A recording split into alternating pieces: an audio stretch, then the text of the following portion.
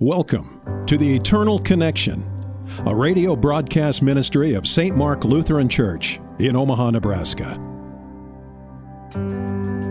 Whether it be through prescribed behaviors, rituals, or practices, every religion in the world teaches that if we desire to know God, it is our responsibility to find Him and know Him. Christianity, however, teaches something very different. Christianity teaches that God has come to us and has revealed His love for us by putting on flesh in Jesus Christ and by giving us His Word through which He continues to speak to us today. We're glad you've joined us as Pastor Jay continues leading us through the Bible in the Gospel of John, right here, right now on the Eternal Connection.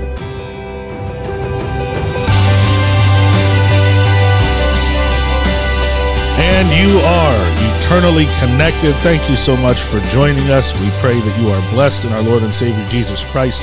This is Pastor Eric J., joined in studio as always by Chip Thompson, Jason Eisman. How we doing, guys?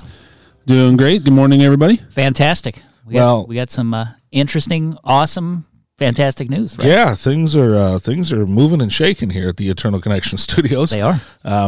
We can't share too many details yet, but we are excited to announce that we will soon be broadcast across pretty much all of Nebraska. Mm-hmm. Awesome. And also, we're putting out podcasts pretty much everywhere.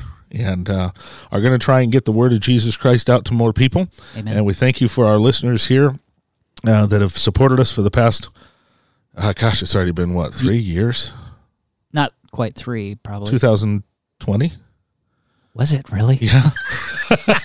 Wow. I know, it flies by. That's unreal. Yeah, but we've gotten a lot of good feedback, and folks were interested in our show, and so we've been given some opportunities, and we'll share more with you about that later this month. Our website's going to be updated, and you can get all that information there. But we just praise the Lord that this show we started for pretty much just for fun, right? Yeah. Because we could, yeah. And to get the gospel out there has blessed so many people, and that we have the opportunity to grow. So I'm still reeling from 3 years. I can't believe it. That's just wow. I was just talking today to somebody, and I said I think it was about a year and a half. So nope, and we're still in John. Yeah. That's okay. There's a lot to get to, and we're going to get to it here. We're in John 17, and we're going to be picking up technically in verse 16. We'll do a little review before we get into that. But as always, Chip, why don't you pray for us first? Okay. You know, guys, I found this prayer. I'm reading a new book about Scripture, and I found this great prayer that I'm going to use this morning.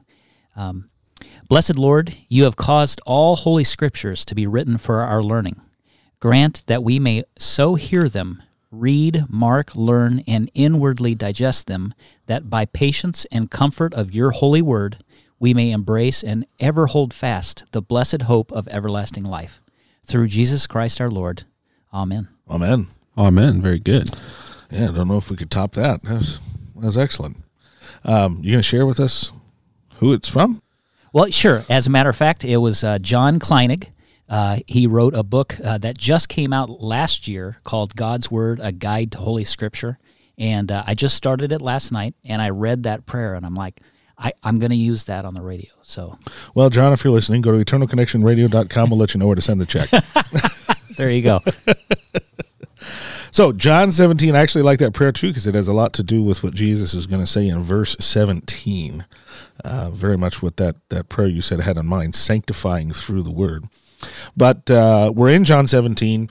Jesus has been praying for a while now for his disciples as he's preparing to leave his disciples. And, of course, by leave, he doesn't mean forever. And not just leave their sight, because if they've learned anything up to this point, it's really only through the eyes of faith, not the eyes in your head, that you see Jesus at all. So he's going to leave their sight, but he's certainly not going to leave them. He's not going to leave their hearts. He's not going to abandon them, as he promised, I will not leave you as orphans. But his ministry in the world and to the world is going to change. And that change involves them. And that's really the heart behind Jesus' prayer. As we've talked about over the past several episodes, Jesus has been telling his Father, I've done my job, Lord.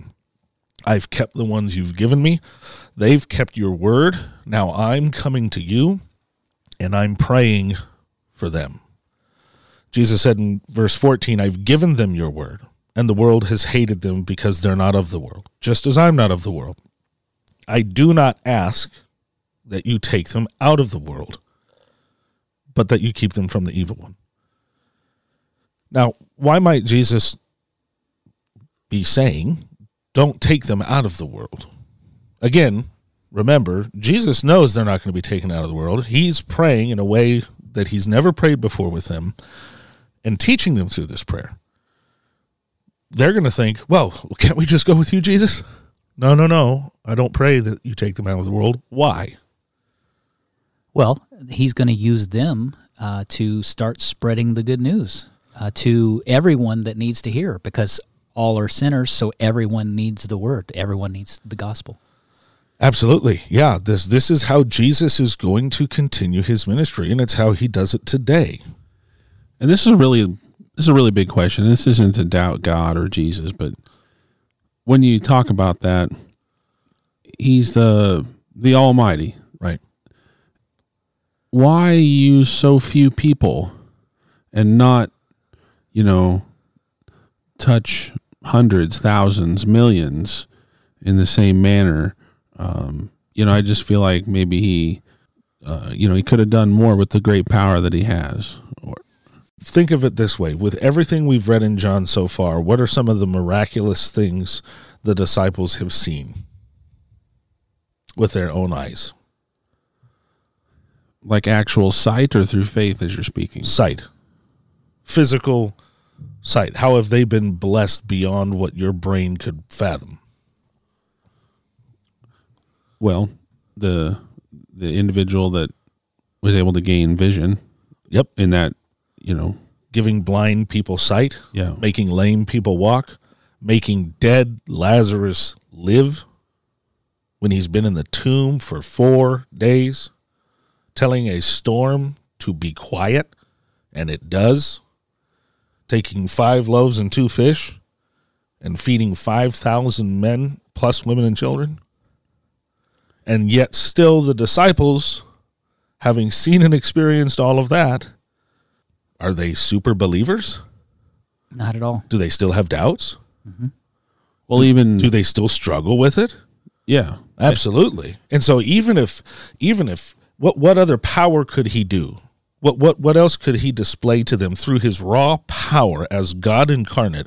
What else is there to see? Demons flee before him. They watched exorcisms happen. And this is a simple yet profound truth. The reason all of that didn't work is because of our sin, but also because the way God designed this from the beginning is that our relationship with him would be through words. That he would display his power not through a human understanding of might, but even through the weakness of the cross. And taking 12 guys who were up in an upper room that we're going to be reading about soon when Jesus is risen from the dead, shaking in their boots because they're convinced they're going to be crucified next. Mm-hmm. And God displays his power by taking those guys in this simple message, and he has touched billions of people. Billions have been saved, not because we have seen incredible things, but because God is real. That's the only explanation why through this book lives are changed, souls are saved. He demonstrates his power through their weakness. Well, that reminds me of a story I believe in the Old Testament, where there was a mighty shaking of the earth, and there was fire, and God wasn't. Scripture specifically says God wasn't in those things. Yeah. He was in the whisper that followed. Yeah, the prophet Elijah. Mm-hmm. And he was struggling. I mean, he was giving up. He was like, Lord, why do you keep having me go to these stubborn people, Israel? They don't listen. They don't do what you tell you. And it's going to get me killed. And he's bummed out. Right. And so God says, take a hike, Elijah. Go up to this mountain. So Elijah goes up on the top of the mountain, and all of a sudden the earthquake's so bad it's splitting rock. Then there's fire. Then there's a horrendous wind. And Elijah said God wasn't in any of that. But when all that was over, there was a whisper. And God was found in the whisper. That Elijah heard? Yeah. Mm-hmm. And that's a great picture of what you just said about the fact that, in our heads, the way we would have written that script, God would have been in the mighty, displays of raw power, and he wasn't. God doesn't operate the way we would. And we don't understand it because we're sinners. I think I know you're 100% right on the understanding in part, because reading the word and understanding it is just insane sometimes, It's like this internal battle.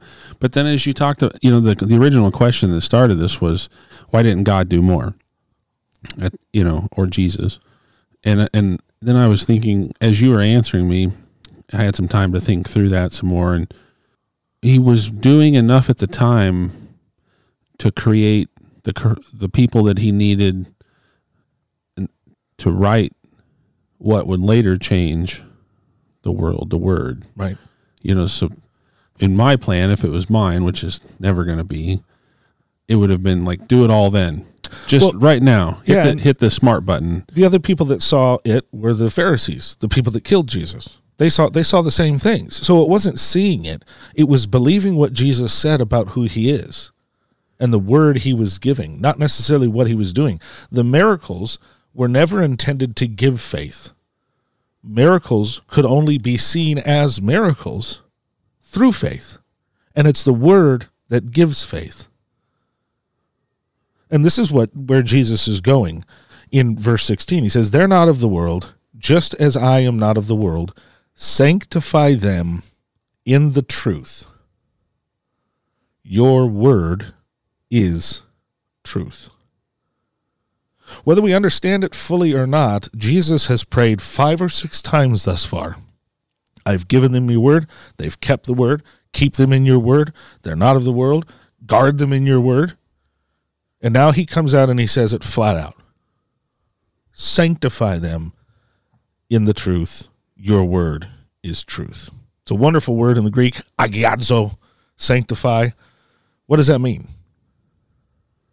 I feel like we've talked about that before, but I'm going to need a reminder. Well, I think it's related to what we call justification, which is of ourselves. There's nothing we can do to save ourselves. We require being saved from outside of ourselves, and that's what Jesus did. Sanctification is the extension of that. Again, it's something Jesus does. It's not something we do ourselves, but it's, I suppose, keeping us there. Is that, Yeah, sanctify literally means to make holy. And what does holy mean? Not the holy like we think of in our Western world, like perfect, or yes, that's an element of it, but it literally means set apart. So sanctification is God making us into who he has already made us to be. Making us into who he has already made us to be. Another way of saying this is, God has declared us to be righteous through faith in his Son. And now as we live by faith in that word, God sanctifies us in that truth. That truth of who we are because of what Jesus has done for us. So would saying set us apart be accurate there? Verse 16, they are not of the world, just as I am not of the world. Now, they're still filled with doubts and sin and all that, and while we're here in this life, there's a process to growing into the salvation. This is what Paul would later say, grow up into the salvation that's been given you. Mm-hmm. You are saved. Be saved. Never going to be perfect here in this life. But, as I've said many times, This life for us is part of eternal life. I fully expect that when we get to heaven, we're going to look back on the sanctification the Lord did while we were here, and that is going to be a part of our understanding of who he is for eternity. And that's going to happen through his word. So says Jesus. Jesus didn't say, sanctify them with your power. Sanctify them with your might. No, sanctify them with your word. Because honestly, the most powerful thing about God is his word. Let's go back to John 1. Nothing was made that has been made except through him. That word that was with God in the beginning. There's nothing. The only reason there's anything is because God said, let there be. So the true power is the word. So Jesus says, keep them in that word. Sanctify them with that word. And by praying this out loud to his disciples, he's teaching them, guys, this is how you're going to make it. This is how you're going to, as he told his disciples earlier, do even greater things than I've done. And if you think about it, Jesus, as you said, Jason, had only 12 disciples in the end, and they all abandoned him and they all were terrified. The disciples are going to go on and bring salvation to millions and millions and billions of people. Right. Literally, they will change the planet. As we say over and over and over on the eternal connection, the whole point of the word is not to give you an eternal understanding, but to keep you eternally connected with the one who's going to save you. And that's what Jesus means. Sanctify them in the truth. That's the point of the word. Do you think when we get to heaven, we could ask him a lot of questions? You're going to have eternity, and you'll still have questions. We think that there's some end to God. No, that's why we call him God. He has no beginning. He has no end. He is the beginning and the end. Meaning he defines it. We will spend eternity learning. Everything has to have a source. All knowledge has to have a source. It's him.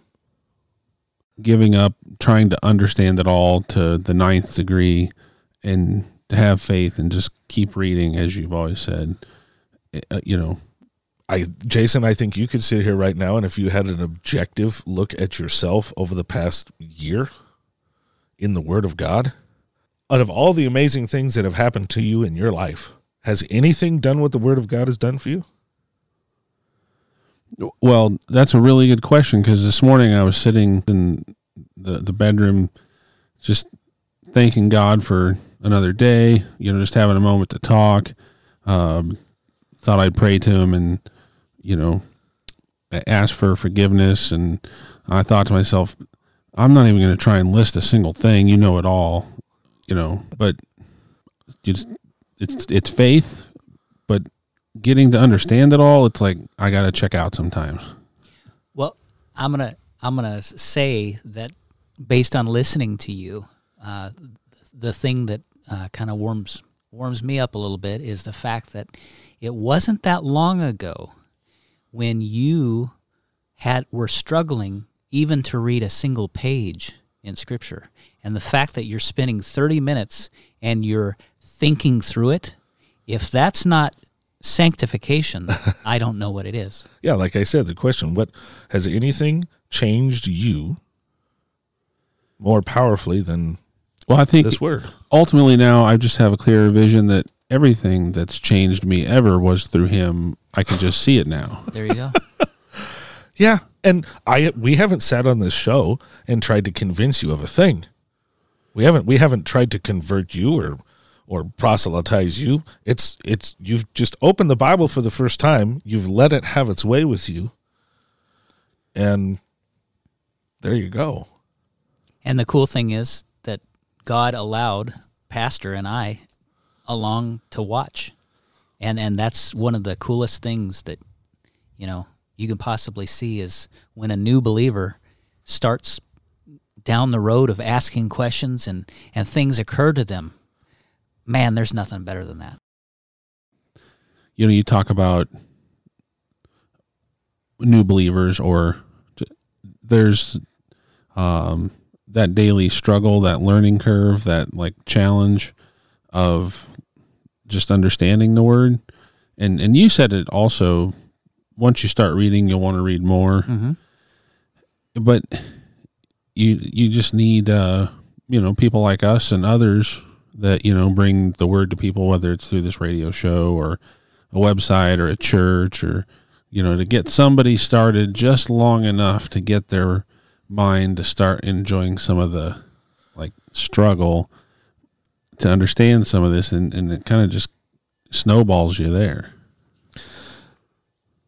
Yeah, and we're not saved by what we understand. We're saved with a relationship with Jesus, and that's what he means when he says, sanctify them in the truth. The word I've given them. And, I mean, he's already prayed that his disciples would be one, just as he and the Father are one. That they would be brought into a relationship with the Godhead. That's the whole goal, is to have that relationship with God we had before sin came.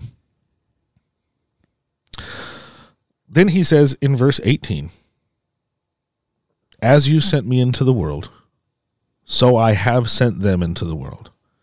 And for their sake, I consecrate myself, that they also may be sanctified in the truth. Is that like him handing off the baton? Yeah. Yeah, I mean, that's him saying, this is how my ministry is going to continue. My relationship with the world, God, your relationship with the world is going to continue on through them. That's exactly how you intended it. But the only reason it's going to happen this way is because I consecrate myself. Now, what does that word mean? Consecrate. I first heard it and then reread it. I went with remove myself. Okay, you could say remove yourself. Yeah, Jesus doesn't have any sin to remove, right? We are made holy, and it's significant that he says, I consecrate myself. Right. He's God. Yep. He's bearing the sins of the world. He's bearing his disciples' sins. So he's consecrating, as Paul would say, he who had no sin became sin, so that those sinners could be forgiven. So as the God-man, the Lamb of God who takes away the sins of the world, Jesus, as we talked about through that whole temptation of Judas, who's in control this whole time, even when he's being beaten, is consecrating himself to the Father so that we might be consecrated. We might be sanctified. And through those particular 12 apostles, it's not an increase in blessing. It is a unique consecration and a unique ability they were given to bring salvation to the rest of the world. Jesus is praying for them because that's going to come at a cost. What's going to come at a cost? The blessing they're going to receive to carry Christ into the world and be the ones through whom Christ works miracles. They're going to be put to death for it, just like he was. Because the world hates the truth. The sinful world hates it. Yep. So this is both a prayer for these 12 guys who, yes, it would have been incredible to be them. It would have also been terrifying. The only reason they were able to do what they were able to do is because of what Jesus did for them. And where he's going to go next, in verse 20. I do not ask for these 12 disciples only, but also for those who will believe in me through their word, that they may all be one, just as you, Father, are in me, and I in you, that they also may be in us, so that the world may believe that you have sent me.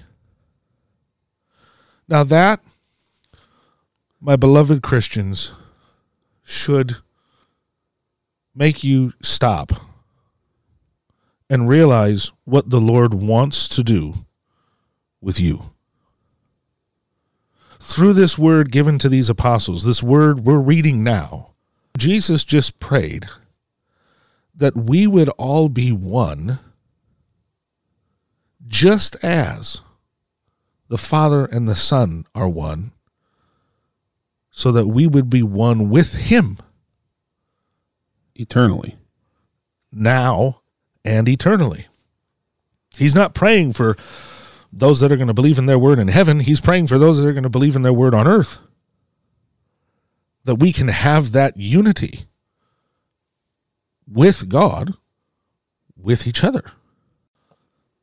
So this prayer of Jesus for you and for me who are hearing their words is for our unity with God and each other. And this is the pastor in me talking right now, but this is the disheartening part of seeing church attendance drop. That church is just another thing in the list of things. No, the church, those who believe, is everything. That's what Jesus is praying for. That's how the world's going to know. I hear this from Christians all the time. They just sit there, shake their heads at the television, and I do it too. Well, I got news for you. The solution is not a Christian politician. The solution isn't a Christian policy. Yes, we want those. Of course we want those. Those help. The solution is church, be the church. Don't just go to church. Be one. Be one first with him through his word, and then be one with another. That means you're not just Christian friends who attend the same building. You have a life together. That is the Lord's will for you. That's what he prays to God for you. And I would suggest that if we believe what Jesus says, it's not going to be a perfect world, but at least for us and for many who would come to believe because of it, the church's unity with each other is the only hope we have of making a difference. It's not our good deeds. And Jesus already said this in John 13. A new commandment I give to you. And he's talking to his disciples. You guys love one another. That's how the world will know you're my disciple. We pray our time together in God's Word has been a blessing to you and to your faith in Jesus Christ, who is our Lord and Savior of the world. If you enjoy listening to our program, we would love to hear from you. Go to eternalconnectionradio.com. To find our full episode archive, contact us, let us know you enjoy the show, or ask a question that Pastor Jay will answer on the air. God bless all of you. We look forward to connecting with you again next Sunday on The Eternal Connection.